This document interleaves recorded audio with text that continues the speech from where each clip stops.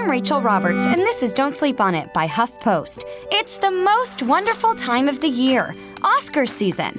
And in honor of the 91st Academy Awards this weekend, we're talking to entertainment reporter Matthew Jacobs to get you ready for the big night. Matthew covers film and other pop culture topics for HuffPost, and he also believes that Harrison Ford was his sexiest in Working Girl, which is an article you should read of his and a debate we can have another time because I don't know if I agree. Welcome, Matthew. Hello, thank you. What's your favorite Harrison Ford moment? I think it is Indiana Jones.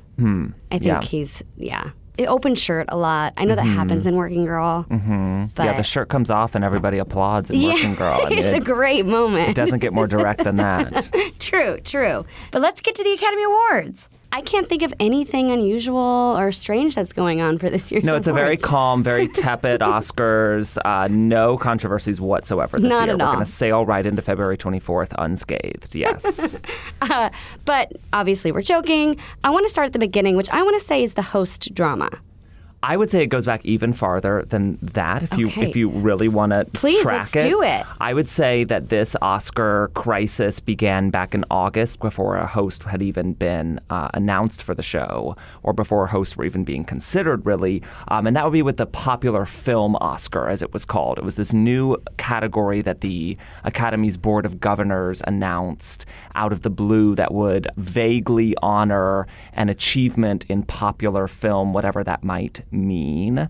There were no credentials for the award announced, and the backlash was so sudden and so feverish that within a month the award was canceled. I love it. They're just like, nope, we can't do it. Yes. And the second leg of that was, as you mentioned, the hosting ordeal, which just got crazier and crazier as time went on. Now that we're here, are you surprised they decided to not have a host? I'm not actually. I mean, all signs point to this being a challenging and rewardless job that nobody in Hollywood wants. There's been a lot of buzz over the past few months about, people on the inside considering this a low-paying job. You and I would not look at it as a low-paying gig. It's a six-figure paycheck, but I'm available. Yeah, exactly. I will host. Yeah, I will gladly accept that rate. But for a comedian or an actor or a talk show host or some of the folks who get recruited for these jobs, that's not that sexy of a paycheck. Right. And then you get beat up online the next day or perhaps for the next few weeks. And nobody wants the scrutiny and the preparation that comes with it. It's weeks and weeks of work in a writer's room. They apparently have had so many people turn it down, big names. And so I'm not surprised in the end, after all of the Kevin Hart drama, that nobody else wanted to touch it by the time it got through that whole cycle. Do you think this is the start of maybe we don't need a host? We'll see how this year goes. The last time the Oscars didn't have a host was 1989. It was an infamous ceremony that opened with an incredibly strange, Baroque, campy musical number involving Rob Lowe and Snow White. Yes, I have you remember seen that? this. Yes. I actually just rewatched it last night, and I hadn't seen it in so long and really had forgotten just how ridiculous and random the whole thing is. And they sort of parade all these kind of old Hollywood stars onto the stage one after the next, and it just is this kind of lifeless, strange kind of grab for like showmanship that is just so just kind of out of this world. So, and that's sort of, I think, seen as a touchstone of like what happens when you don't have a traditional host and a monologue and a more conventional bit to kind of start the show. That same year also did a very bizarre musical number with 19 Oscar winners of Tomorrow, and it was all these young stars like Ricky Lake and Corey Feldman and Patrick Dempsey, all of whom went on to have some version of a career. None of those 19 people have been nominated for Oscars, much less won one. It's like the kiss of death. Yeah. So, and they came out and sang and paraded and did this weird kind of Broadway-style number. So that's sort of seen as like, this is what happens when you don't have a host. And we'll see what they come up with this year and how much it factors into future years. But they have to do something to make this gig more appealing to the average A-list comedian who at this point clearly doesn't want the job. Right. But that's just one of many scandals. What else has been going on? So the most recent fracas had to do with 4 categories that the Oscars announced would be presented during commercial break. So there are 24 Academy Award categories, all of which throughout the past 90 years of this show have been presented live during the ceremony. This year, to juice ratings, because last year's telecast saw record low viewership, at ABC's urging, the Academy agreed to cut the telecast down to a tight 3 hours. Usually it runs closer to 4, sometimes longer. And part of that initiative included bumping the presentation of 4 awards during the live broadcast. So those 4 awards they decided this year would be Best Editing, Best Cinematography, Best Makeup and Hairstyling, and Best Live Action Short Film. So we always knew these would be awards that didn't have to do with celebrities. They're never going to boot Best Actress or anything involving a beautiful millionaire. Right. You need those beautiful millionaires. Exactly. So it would affect the so-called technical categories. These are sort of craftspeople who do super behind-the-scenes kind of stuff that you aren't really supposed to notice when you go to a movie. A great movie is well edited, and you're supposed to not see the editing unless you're purposely looking for it. Right. So those are the categories that are seen as sort of easy to kind of relegate to the side, except for the fact that this caused huge disarray within the industry. I mean, this got announced back in August and was sort of buried under the whole popular Oscar controversy as a footnote. So we knew this was going on a long time ago, and it was sort of whispered about for a little while. And then the Academy came out and revealed which 4 categories were going to be cut and kind of confirmed that yes, this was in fact happening. And the floodgates opened. I mean, the amount of disarray and the amount of stories that were written kind of quoting people. I did a report with a bunch of cinematographers and other kind of craftspeople. And I mean, there were stories across the internet, and the tweets and Instagram posts kind of protesting this spanned the gamut. There was an open letter written, signed by the likes of Brad Pitt and Martin Scorsese and Spike Lee and people like Alfonso. Those beautiful millionaires. Yes, the beautiful millionaires were rising up in defense of their colleagues. Really. I mean, it was honestly sort of the class implications behind it are so important to this. I mean, these are people who work for substantially lower rates than actors do. They might make more than you and I do, but they're still doing okay. Yes, they're doing okay, but some of them are working for, union standardized day rates, and they're essential to the movie making business. As Alfonso Cuarón, who is likely to win Best Director this year, and Guillermo del Toro, his great friend who won Best Director last year, pointed out, these are aspects of cinema that are unique to, or at least originated by cinema itself. These are not traditions that come from literature or theater or visual arts or any other sort of art form. Cinematography and editing are the epicenter of movie making, and to bump them from the ceremony is sort of egregious. And so the groundswell was so loud that, similar to the popular Oscar controversy, the Academy couldn't ignore it. They couldn't go on. Similar to the Kevin Hart controversy, the Academy couldn't ignore it. They couldn't just ride the wave until February 24th and leave it as is.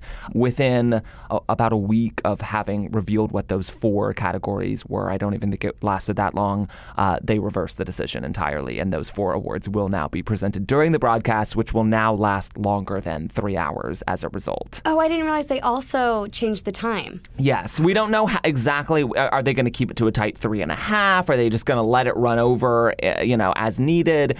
We don't know exactly. But a source within the Academy has said that in order to put the awards back on the program and include everything else that they'd planned, which includes 5 musical performances from the Best Original Song category, and now a performance by Queen and Adam Lambert, there's no way they're going to be able to fit it into 3 hours, which I think any loyal Oscar viewer is fine with. Yes, I would watch it forever. Yes, so. Exactly.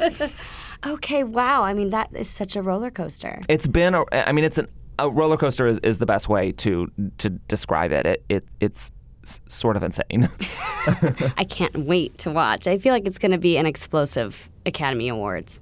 I think so. I mean, it really points to an institution in crisis this year. They are a 91-year-old organization that is facing what every television broadcast is, which is dwindling ratings. People aren't watching live television anymore, and that affects the Academy Awards, even though they are the most watched non-sports broadcast on television year after year. So it's sort of a double-edged sword that they're finding themselves in, but it's very much an institution in crisis, and some change is going to have to be made to reflect that. I wonder if, what would the awards be without it being this very big live television event? Well, I wonder, obviously the thing that gets mentioned in tandem with this is that eventually events like this, everything will be on Netflix eventually, right? Or some sort of streaming service. Interestingly enough, ABC is the network that owns the Oscars, and they have a contract established through 2028, well past the point where we can predict what the television landscape would possibly look like. Interestingly, Disney, ABC's parent company, is launching a streaming service later this year. So they have a direct avenue to push it onto another platform or to sort of open the door to collaborate with some sort of streaming service in conjunction with the live broadcast, however that's going to take shape. Obviously, we're years down the line from a total streaming situation with the Oscars, but it seems inevitable that that is where we're headed with it, which totally changes the tenor of the broadcast and the 6-month-long award season. If people aren't tuning in live to see who wins in real time, how does the night unfold organically? It feels like the broadcast has to be, and the whole award season has to be totally retooled for a landscape where most people will be clicking play after the winners have already been revealed online. So it's interesting to see how movie culture will evolve in relation to the Oscars over the next decade, really. It seems like there are major changes in store. Yeah, and I feel like we're really feeling the first fissures of that this award season. Yeah. I think it's come out in small waves of the past several years. I mean, going back a few years ago to the flap surrounding 2 consecutive years of all-white acting nominees and how quickly the Academy diversified its membership, to some degree at least, in response to that and sort of the effects that that's had, whether that has led to Black Panther being the first superhero movie nominated for Best Picture and a rare, predominantly black cast nominated for Best Picture. So a lot of kind of what started with sort of social upheaval and identity politics and all of that has morphed into real business concerns with how a somewhat archaic, traditionalistic institution can survive in a sort of multimedia era, if you will. Yeah, especially something that's rooted in, it's 91 years, it's so traditional, and we're really in a moment where we're breaking traditions. So then it's like, how are we bringing that together? Yeah, exactly. But let's get into predictions. Yeah. I feel like now I am the Academy and I'm relegating everything to the commercials, but I was just going to focus... Of course. Yes. Understandable. On Best Male and Female Actor, Best Director, and Best Film. Yes. All right. So what do you think? In the lead Oscar categories, I think we're looking at a little bit more of an arms race. Best Actress, I think we can narrow down to a really, really tight and fascinating contest between Glenn Close for The Wife and Lady Gaga for A Star Is Born. Gaga was pegged as kind of the early favorite, and Glenn Close was initially seen as more of kind of, The Wife is a small movie. It didn't have a huge audience. But Glenn Close, she's had several nominations and a lengthy, prestigious career and never walked home with a trophy. I think that she will, in the end, take it over Lady Gaga on that momentum of her almost an achievement award for her career at large. In Best Actor, we've got another interesting slate there. You've got Rami Malek for Bohemian Rhapsody. He won the Golden Globe, as did Christian Bale for Vice. And Bohemian Rhapsody is another interesting case. It's there in the Best Picture race. Rami Malek could win Best Actor. But its director, Bryan Singer, was fired from the movie for showing up late to set and for some kind of volcanic outbursts on the set, and since has been accused of multiple incidents of alleged sexual misconduct and has been virtually conveniently absent from the awards campaign trail for this movie. There's been a lot of strategizing going on for how to kind of talk around the Bryan Singer issue of this movie and let the producers kind of take credit as the directors. Whether the Academy will listen to some of these sexual misconduct accusations and factor that into Bohemian Rhapsody at large, whether they will give Rami Malek the award because he survived the movie in spite of such a tempestuous set, and that he plays somebody very famous, Freddie Mercury, and does a very interesting impression of Mercury and his... I love your use of interesting. Yeah. I feel like there was like a little bit of shade there with it's interesting. Not the performance for me, but people love, the Academy loves when famous people impersonate other famous people.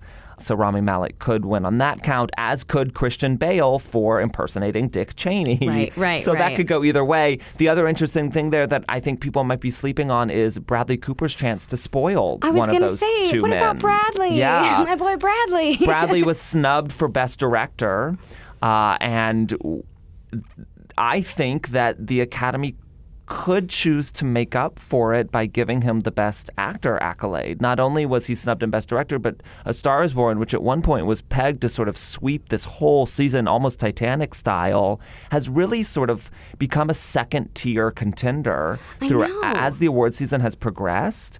And I'm wondering if maybe the Academy's kind of hive mind, collective sensibility would want to kind of make up for that by giving Bradley the Best Actor prize, an award he's been nominated for a few times and never won. So he sort of has a similar version of that kind of overdue narrative going that could work in his favor too. So I think it's a three-way race between those three men with Bale and Malek kind of taking the lead. We'll see. It's exciting. Yeah.